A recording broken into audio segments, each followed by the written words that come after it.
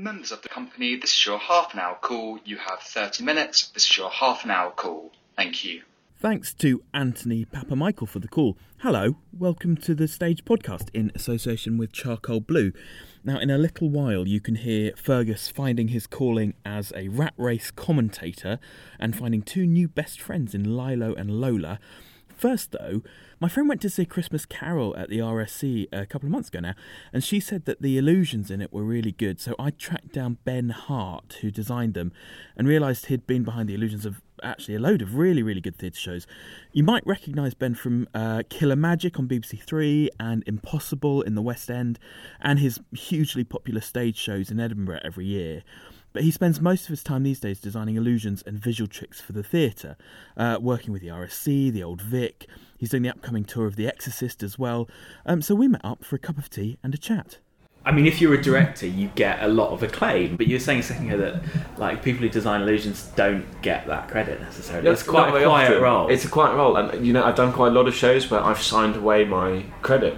Really? Where producers or directors have wanted to not have that role exist, which is slightly shady, but that's the reality of it. Well, what's the reason for that? I don't know, and whilst most of my work is designing for the kind of theatre industry as we know it, a huge chunk is also designing for other magicians who want to put new material into their shows, and I think there it's easier to understand why they'd want to pretend they don't have writers or consultants, which I personally think is crazy actually, because I've always thought the more people you have around you, the better you look, and there's no shame in any of that. Yeah. But anyway, it was like big comedians as well. You know, when they start to get big, they get teams of writers on, but they're never credited. No, they're always credited to some other weird thing, like script associates. Yeah. So I had a lot of credits like that where I've been like, I did one recently within the last couple of months where I was a creative consultant, which is just about the most anonymous. Creative consultant, what does that even mean? It must be strange for you, particularly having performed as a magician, that suddenly you're having to give this stuff over to other people, and you don't know whether you can trust them to do it well. No, you never know, and that's the hardest thing about the job is you have to just kind of hope it will all be okay, but you don't know if it's going to work, and you usually will never know if it's going to work until you tech it. Yeah, and then you get to tech rehearsals, and of course everything runs over and there isn't enough time to tech it properly. So you have to hope that the director is on board too, so that you can share the blame if it looks a bit naff. Well, what's the kind of, who's the kind of creative impulse behind? Is it a director who says, I want a couple of bits of magic? It's been different. Every single thing I've worked on has been different. It usually begins with the playwright, doesn't it? They put something in. And it always makes me laugh when you read a script and you open the page and you see this thing in italics that this playwright is sitting at their desk and thought, oh, this is a good idea. Like the funniest one I ever had was I did a play called Wild by Mike Bartlett. And the end of that was like the room they've been in for the whole play disappears, and the actor is walking on the walls, and then she pops herself with a safety pin like a balloon. End of play. Oh my God. That's what was written. And I was like, and I got that script and I thought, what? Where do you even begin? Wait, how's this even got this far? Everyone always thinks that we've got the answers to everything. And of course, that's the impression you have to give as an illusion designer. We're mainly a creative catalyst. Yeah. Quite a lot of what I do when I'm working on shows is I sit in a rehearsal room and I go, sorry, I hate to, I know it's not really my department, but have you considered this? And you can quite often solve things that way. Have you found people to be a bit resistant to that? Because I know rehearsal rooms can be quite sort of sacred spaces in some ways. It's really hard, and as my reputation has grown, it's become easier, definitely, because my track record is getting stronger. Yeah, it is hard to say to people, this is it has to be done this way.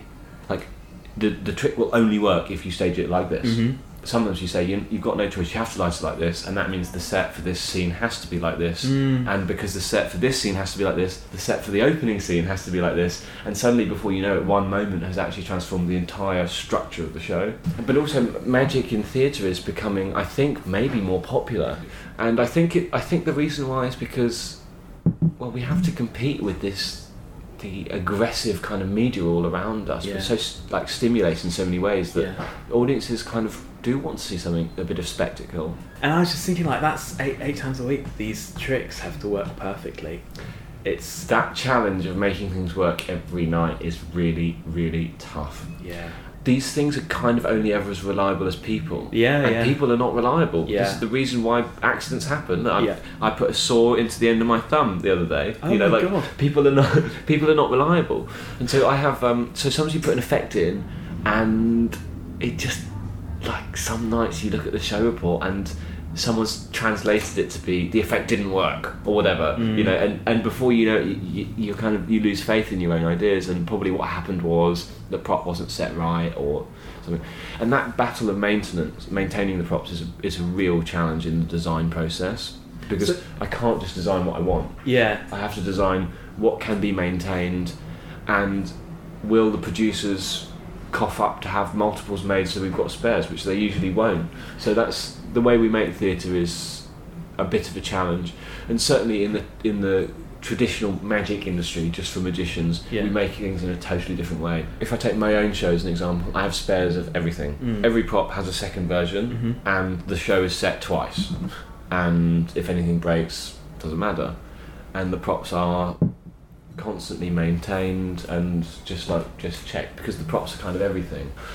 Whereas in theatre, of course, you might put something in on a long run, and maybe somebody from stage management gets ill and they have to have the cover come on, and the knowledge can get lost very quickly. Yeah. And when the knowledge is lost, it's quite hard to build it back up again, because then they end up teaching their altered version to the next person who comes along, and you lose that so quickly. Yeah. So anyway, when you're designing, I have to design like, oh well, probably it should be made of this material because it's stronger than this one. Even though it does a worse job, it's going to last longer. Generally speaking, I will very closely watch the production of every prop, and if it's a smaller prop, I might make it myself or use some of my makers. If it's something larger, it'll usually get made by whoever's building the set, or in-house sometimes if there's a workshop. And I'll usually be absolutely all over that. Do you have a workshop then where you make things? Yeah, I have got a workshop. Yeah, I mean, workshop is what I call it. Really, it's a glorified shed. Okay. It's a big shed. Yeah. It's very kitted out, but it's got no heating. Actually, my friends laugh at me because often my designs are comprised of components which will fit in the shed. So it's that's so modular. It'll be like, oh yeah. The people say, oh, how tall should that thing be? And I'll be like, oh, it should be about this tall, which is the height of the door of my shed, or the boot of my car. And then you said you've got makers. I mean, how do you go about getting makers? You just have to find lots of people who are good at their special things. Most of the time, magic props in theatre are like kind of interdisciplinary. Okay. It's very rare that you have something which is only made of metal or only made of fabric or only it's going to be like, oh, we need this quick change costume, but it's going to need like metal like buckles put in the back, and it's going to need like an aluminium rod up the back of it or something. So you just need to find, like, you go, oh, who would I give that to? Oh, I know this person who makes costumes for cosplay or something, right? And you go, they've done something where they've put structure into costumes, and you just are constantly looking for who can make this, who can make that. I did the Exorcist, stage production of The Exorcist, and I had to design this way of making somebody's head spin, and I was like, well, who's actually going to make that? And then I know that one of my friends makes puppets but does a lot of 3D printing, and I was like, a puppet maker who does 3D printing is going to be perfect for that particular mechanism that we needed. I wish I'd seen that. I wanted to see how that worked. It was good. It was probably the best thing I've designed, except for the fact that it was really, really hard to get right. Yeah. When I took that job on, I don't think, I might be making this up, I'm pretty sure that that effect wasn't in the script. They'd taken it out because they just assumed it was going to be naff. Do it, yeah. It's also like, you mentioned The Exorcist to someone, and the first thing people think of is that bit. Yeah. If I'm going to do The Exorcist, I'm going to make the head spin, of course. Yeah. And also I knew pretty quickly how I wanted to do it, but going from that to a prop that can do 8 shows a week, indefinitely. Well, that's another reason why I wanted the components 3D printed, because it gave the opportunity to switch mechanical components in and out really easily. Yeah. Instead of saying to somebody, oh, I need you to make another wheel. It had a wheel in it, where they'd have to just do it off their measurements and do it by hand. Right. And it might not be perfect, and also that's really exciting for me to know exactly world, because every now and then projects come up which do need to be duplicated. They open in another territory or something. Yeah. And in that case, I'm very excited by the idea of being able to email the props. So talk me through some of the other shows that you've worked on, or the theatre shows you've worked on. I did Christmas Carol at the RSC, which just came back this year for a second year because it seemed to be a great success. Yeah. And was a total delight to work on. So without giving too much away. Well, there's a really nice bit where the Marley appears, the ghost of Marley appears, and but part of the set is a big, like a 4-poster bed that rises up from the centre of the stage. And originally we just said, we'll just have Marley appear on the bed. But then I thought, well, it's not a very good magic trick, is it? If we've seen a 4-poster bed come up from the ground through a trapdoor, and then someone appears in the bed, as a percentage of the total volume that we've just seen come out of the stage, to have a person is very boring. And the other thing was, this is the type of thing that dictates your design solutions, because I realised if he's going to be playing a ghost, well, you try getting off a bed looking like a ghost. Really? So I tried it. I got sat on the bed, and I was like, how would I get off the bed looking like a ghost? You just look too human? Yeah, just look too human. Just you lose all status as a ghost if you have to get off a bed. So then I said, right, I'm going to devise a way of kind of delivering him to be sat on the end of the bed in a way which the audience won't be fooled by, but will just look totally bizarre. And in the end, it just looked so strange, like something out of a horror film.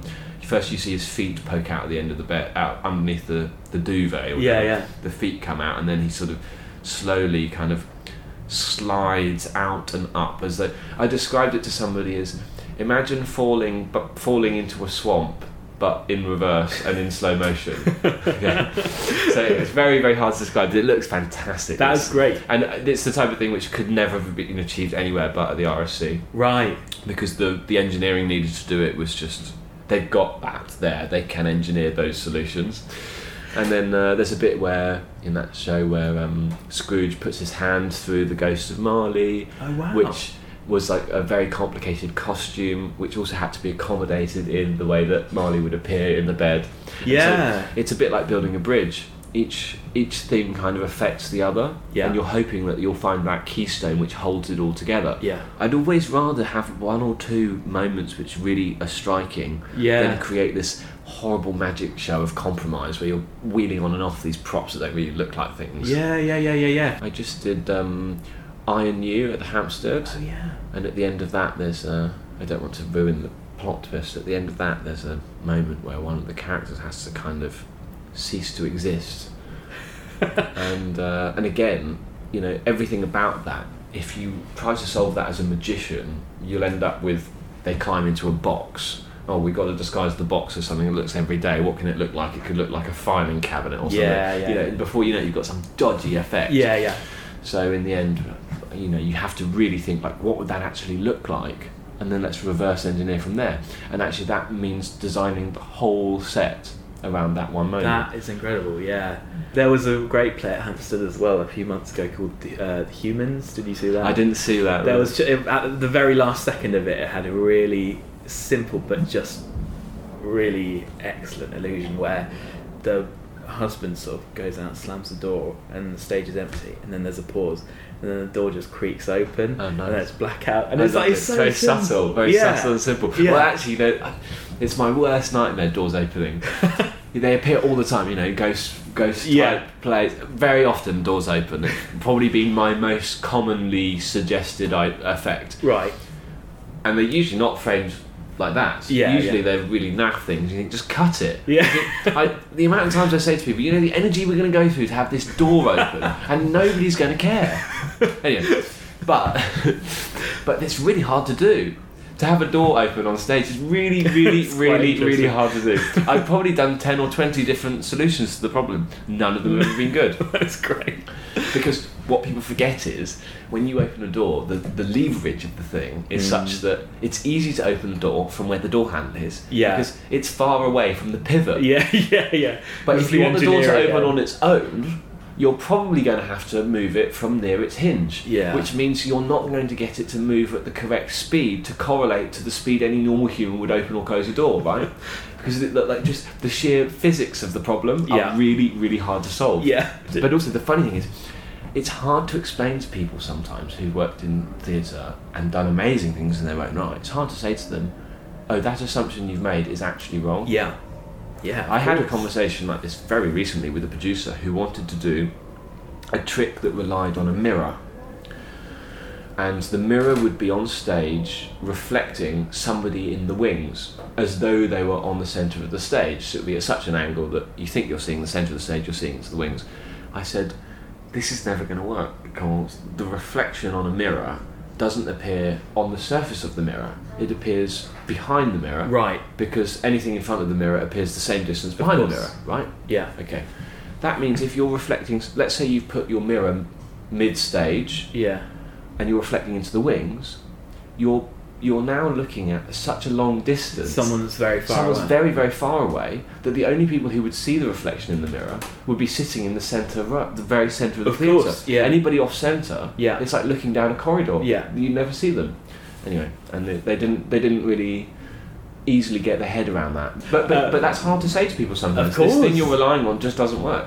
Well, it's also hard to say to them, look, you fundamentally misunderstood something quite simple. And also, but the solution has to be designed around the space too, and that's a bit of a pain sometimes. But it's also not always a pain. Like sometimes, let's say you want to hide somebody in a table or something, or hide them in a tabletop. Yeah. You say, well, that's going to have to be quite deep to get somebody in it. It's going to look weird. Yeah. And then you say, well, let's look at the space. Well, anybody in the stalls is looking at the underside of it, so they can't see the depth. Yeah. And anybody in the circle is looking down on it, so they can't see the depth. So happy days. Yeah. And then you put it in the rehearsal room, and they say, oh, it looks rubbish. You say, it's not Yeah, made. yeah, It's not exactly. made for this room. Yeah. It's made for that room. How long's it taken for this balance to shift between you performing and you consulting?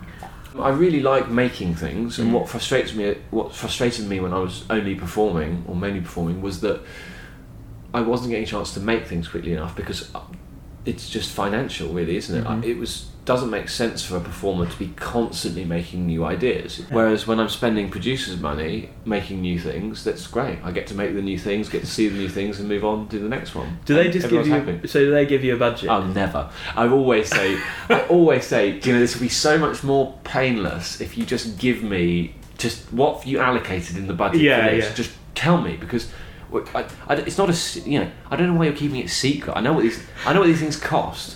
And then they say things like, okay, we'll negotiate with that builder, that prop builder. You go, that's my mate. Oh, really? That's my mate. I know what...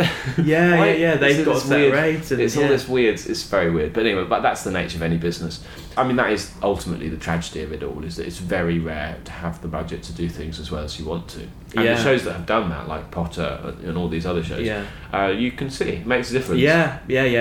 Absolutely. You can see... you can sense the money behind it. And I often say, another thing I have is if people contact me and we're negotiating about rates, I also say, well, before we do this rate negotiation, we do need to talk a little bit about what will be spent, because it's no good you bringing me on board to do special effects and then you don't have any money to do them. Yeah. And then you have these annoying battles. I'll give you an example of what the type of battle I have. Yeah. For some reason in theatre, people really want people to appear and disappear in beds. It happens all the time. Like so many scripts, they just appear in a bed or they disappear in a bed. That's okay, but that's written by somebody who hasn't already done that 20 times. Yes, of course. So for me, if I see that, I'm immediately like, oh, God. So anyway, but then you say to the designer, oh, well, if we're going to have somebody appear in a bed, let's at least make the bed look like it's too small to have held a person hiding within it. Okay. But then they say, well, this is a Victorian bed, and Victorian mattresses were very deep. And you go, okay, well... If you put your Victorian mattress, which is really deep on it, and someone appears in the bed... pops out of it, it's then, kind of obvious. But on a bigger level than that, firstly, it's obvious from a magic point of view, but secondly, the statement you're making to the audience is that your actor was hiding in that bed. Yeah, exactly. But the cast deserve to be empowered. Yeah. They deserve better than for the audience to think, how long were they hiding in that bed for? Yeah. Which is exactly what they're going to think. Yeah. Then you say to the designer, okay, so now we're in this headlock. Either we have to compromise on the thickness of the mattress for it to not be Victorian thickness, or we have to have it the correct thickness, but the audience will be questioning, that actor's got a difficult job. Yeah. That's why at the Christmas Carol at the RSC, knowing we had this big bed, I've just created a completely different language for Right, it, where we right. accepted the fact that the audience knew the person was hiding in it, Yeah. and we made it a really interesting physical movement. Who are the actors you've worked with who've just got it? I did a short film with Ian McKellen, and he was the best magician I've ever seen, by miles. He's a real wizard. Well, first he's had the practice. But you know, it's that thing. It's that whatever that is. I don't know what it is. That intangible thing of like, you have to. Magic is acting. So let's take the example of a sleight of hand magic trick. Okay, you are hiding a snooker ball in your hand, and you have to reach up into the air, make that push that snooker ball up out of your hand so that it's visible, but make it look like you've caught it from the air in front of you. Yeah. Okay, well, somebody can do that, and it just looks like they've just pushed a snooker ball out of their hand. Or another person can visualise the snooker ball in the air, move their hand weightlessly up to the ball, Right. pluck the ball out of the air, whereupon their hand now has more weight in it because the ball's heavy, you know, and now like acknowledge the presence of the ball, and it becomes a mind exercise. Yeah. And some people just get that, and other people kind of don't. And McKellen actually really got that. That's brilliant. But you know, it's hard because sometimes the people you think will be fantastic end up being rubbish. I've had that a few times where you go, oh, this person. I worked with a physical, like, kind of clown, physical comedian. Right. I thought they're going to be amazing at magic. They were like a mime artist clown. They were terrible, absolutely terrible. What made them terrible, do you think? I think it was. I think it was too much effort. Yeah. Like, it's that middle. That's that strange, intangible middle ground of like, if you can really do magic, it's effortless. Yeah. For example, all good sleight of hand magic is about the conservation of energy, because we're fundamentally lazy, aren't we, as humans? And so a lot of the time when you teach people magic, you go, why does that look wrong? It's because they're not choosing the laziest options. Yeah. They're really like exaggerating things instead of exaggerating laziness. Yeah. Like you say, oh, just put your hand in your pocket, and they really put their hand in their pocket, and you think, well, no, do it in the laziest way possible and it'll be invisible. Yeah. And also, it's all about how the brain makes assumptions and paints in details. I'll give you a bad example.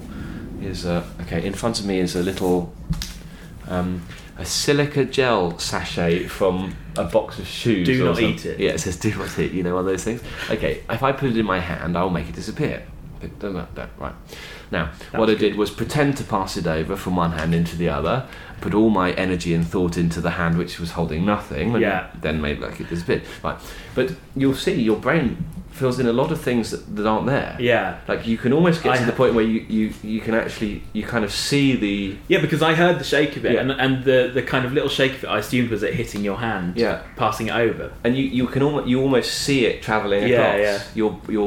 Your brain paints in so many details, and it's absolutely the same. It's the same in the theatre. You know, we paint in all these little details, and that is the magic of theatre. That you can see somebody with their hands in their pockets, waggling their coat as though they're in the wind, and you can just go, "Oh yeah, it's windy." Yeah, you know, your brain is just. We're so desperate to deceive ourselves. Our brains are absolutely desperate to trick themselves. Exactly, and that's no more true than in theatre, where you are sitting there in the dark and doing nothing but making meaning on stage, and so you don't need the effect to be the same as a film effect. You don't need a big car explosion or whatever. You need the suggestion of it, and your brain will fill that in. And that's unbelievably beautiful, isn't it? That our brains are so desperate for wonderment. That in a world of answers, we're just crying out. We're prepared to sit in the dark. Pay an extortionate amount of money, unbelievable money, to sit in the dark in the hope of feeling wonderment. In this case, feeling something. Just desperate to feel anything. Yeah. Now a word from our sponsors, Charcoal Blue. What makes the perfect performance venue? Good seats, great views of the stage, the bar, a queue for the toilet that doesn't take you out the front door. In truth, every venue is unique, from a rehearsal room to a West End house to a large-scale presenting venue or even an arena. Undertaking the design or renovation can be a challenge. But at Charcoal Blue, that's all they do. Charcoal Blue are the leading theatre, acoustic and digital design consultancy that have designed, renovated, tweaked and polished more than 150 performance and presentation spaces, both here and abroad, over the past 14 years. From a 6-person mobile podcasting studio to a new home for the London Symphony Orchestra, their team of experienced musical and theatre professionals innovate at any scale.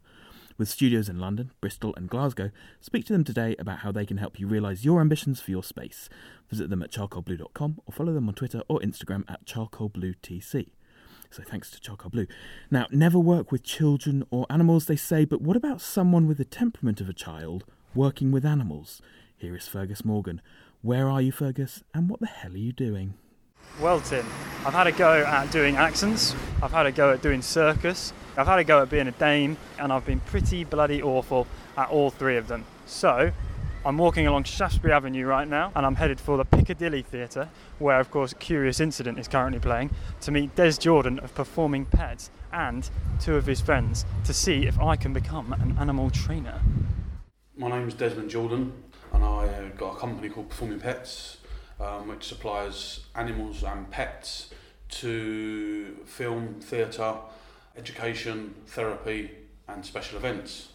I really love my job. I've got a small farm and all of our animals are famous some way or another. They're all friendly, they're all lovely and they're all my mates. In theatre, for example, where I've worked with cows on stage, pigs on stage, donkeys, chickens, rats, goats, so yeah, quite a variety, yeah. You must have some particular characters in there.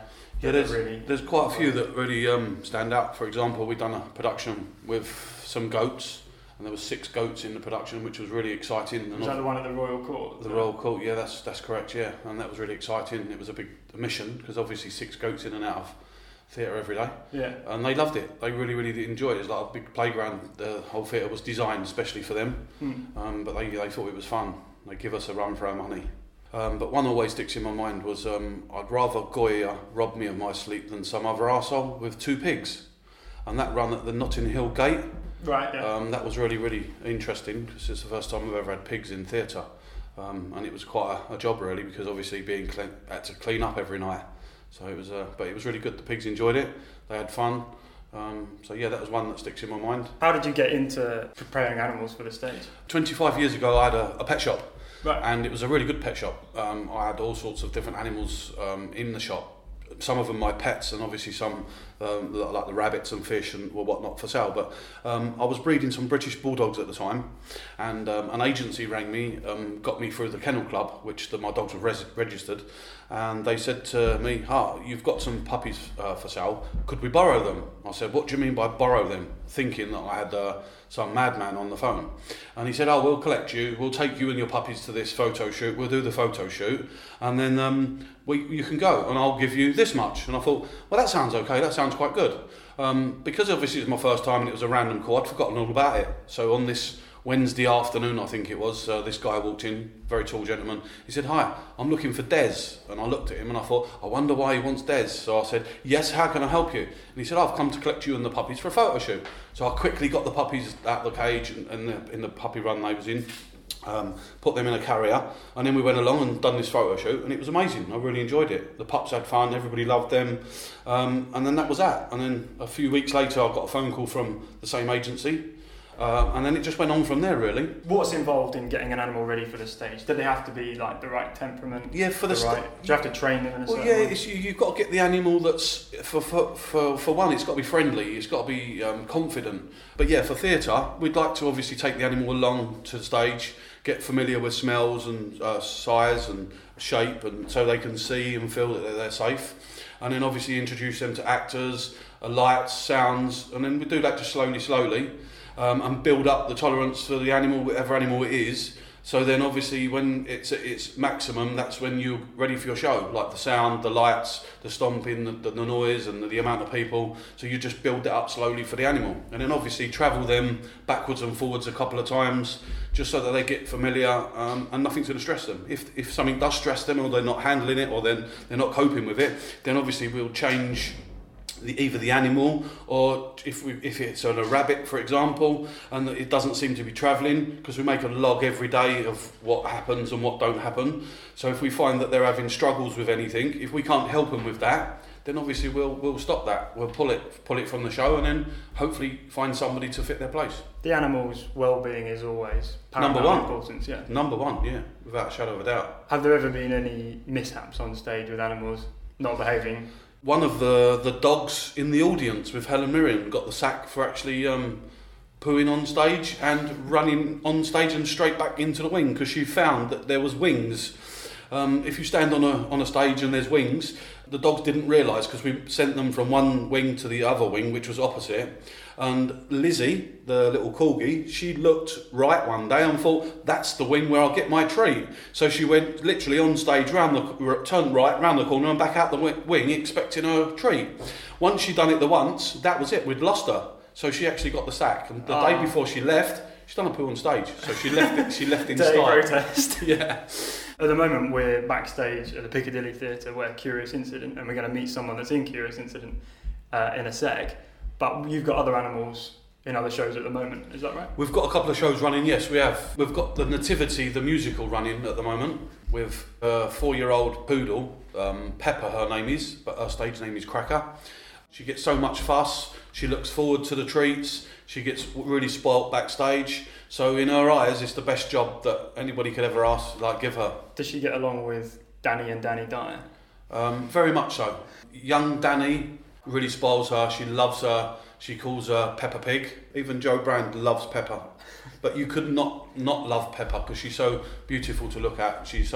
And she just gives you, we've been touring with her since end of September, and if somebody's missing home, missing their loved ones, you can come to the puppy room, have a little fuss with the puppy, a bit of therapy, and it makes you feel that much better. And obviously Peppa's never going to say no to a cuddle. Now we've just finished the Wild Duck. The duck in the Wild Duck. The duck in the Wild Duck, yeah, we just finished that. Did you have to train that? I suppose ducks stay in boxes quite a lot. Yeah, once they go in the dark, they go dormant. Really quiet, don't they? Yeah, but there was a little trick to that one because obviously in the duck in a box on stage, as the young girls opened the box, the duck would have jumped out. So we had a little hole at the bottom where the handler passed the duck to the child, so the duck was never able to hurt itself, get free, or anything. The duck's safety was number one again. So when the box was put down, someone passed the duck up into the There was box. a little hole through the floor, the stage, where one of our handlers was there waiting at a certain queue, and as the little girl undone the box, we passed it through so that it was never ever free. The duck could never hurt itself. That was seamless. I didn't spot that at all. Good. That's what it's all about. And I'm sorry I mentioned it, and I hope I haven't spoiled it for anybody. No, I think you're all right. Well, it's finished now, isn't it? Yeah. Right, now we're about to meet two of your furry little friends. Who are these guys? Well, this is Lola and Lila, two rats. Lola has red eyes, and Lila has black eyes. And that's because we're doing 8 shows a week. And it would be unfair for one rat to do 8 shows a week. So we've got a little rota. Red Eyes does 1 show, then Black Eyes does 1 show. So we know who's on, who's off. And they live better with company. So it's best to have 2 rats together. They're lovely, they're friendly as you can see. Hello, Lila. Can I hold her? Yeah, of course you can. Never held a rat before. She's very friendly. Pure white, and this is... Ooh. Yeah, she's very agile. She's very agile. She's got black eyes, pure white. And then you've got Lola, who's exactly the same. She's gone on here. And again, a lot of the cast and crew have a lot of time for the rats, which is really nice. You've seen yourself; they are spoilt rotten. They've got more or less run of the whole wardrobe. We were just downstairs, and that was wardrobe where we were. Yes, downstairs, and they had a cage, they had a little run, they had all sorts of a mezzanine things to play floor. with. They had a mezzanine. Yeah, so they're very lucky. They're very spoiled rats. These are the luckiest rats in London in some ways. I would have said so. Yes, for definite, definitely. Can I make a little sort of thing for them to go one? Yeah, if you want to make something. That'd be fun. Oh, I got this. This will be great. That's it. They'll enjoy that. I don't know what we're doing here, really. I'm going to make a little sort of like slalom for them. That's it. And then they're going to go completely around it. Yeah. That'll be funny. I've set up a short little obstacle course, a sort of slalom for one of these 2 rats to have a go at, and we're going to try and tease it around the course. We're going to try and lure it around the course. So who do we want to release? Do you want to release Lola or Lila? So I think we'll go with Lila. Yeah, Lila. Lila's got black eyes. Lila's black-eyed rat. Out she comes. Good girl. Okay. Lila. Okay, she's around obstacle 1, which is a Pret coffee cup. She's gone through the skipping rope. She's going around the wet wipes now. Here she comes. Oh, she's gone back through the skipping rope. That's not the way, Lila. Lila, come back this way. Good girl. Here we go, Lila. Come on. We're sort of ushering her with our hands out. Oh, she's gone. She's looking at herself in the mirror now. Isn't you pretty? That's a good girl. Hello, Lila. Good girl. Back. Come this way. Come this way. Good girl. She doesn't seem to fancy it. You're not going to do the cups, no? We're not going to get her to go around the wet wipes, I think. Oh, she's on the wet wipes now. She's sniffing. She's right next to the microphone now. She's miles away now. This is never going to work. I don't think I've got a future in animal handling. Never give up. You have to have lots of patience. Here she comes. Here she comes. There you go. She's up to the first mug. She's looking in the mug. Yes. She's going around. This counts. This counts. She hasn't quite She's going to come back. She's going to come back. Come on. She's going to come all the Lola. way back. Lola, come on. Good girl. Come on. Here, what's this? Yes. Come on, Lola. Here she goes. Here she goes. This will do. On the home straight. Yes. Back through the skipping rope. Back round the coffee cup. Girl. And back into the box. Perfect. Well done. Well done, Lila. Congratulations. You've impressed me. You've got animal wrangling going on now. Right, I think I've taken up enough of your time, Des. Lovely. Thanks very much for chatting to me. Thank you so much. Yeah, thanks very much, Lola and Lila. Yeah, thank you, girls. You've done brilliant once again, as always. Members of the company, this is your Act 1 beginners call. Act 1 beginners to the stage, please. Thank you. Thanks for listening, everyone. More of the same next month, but until then, bye-bye.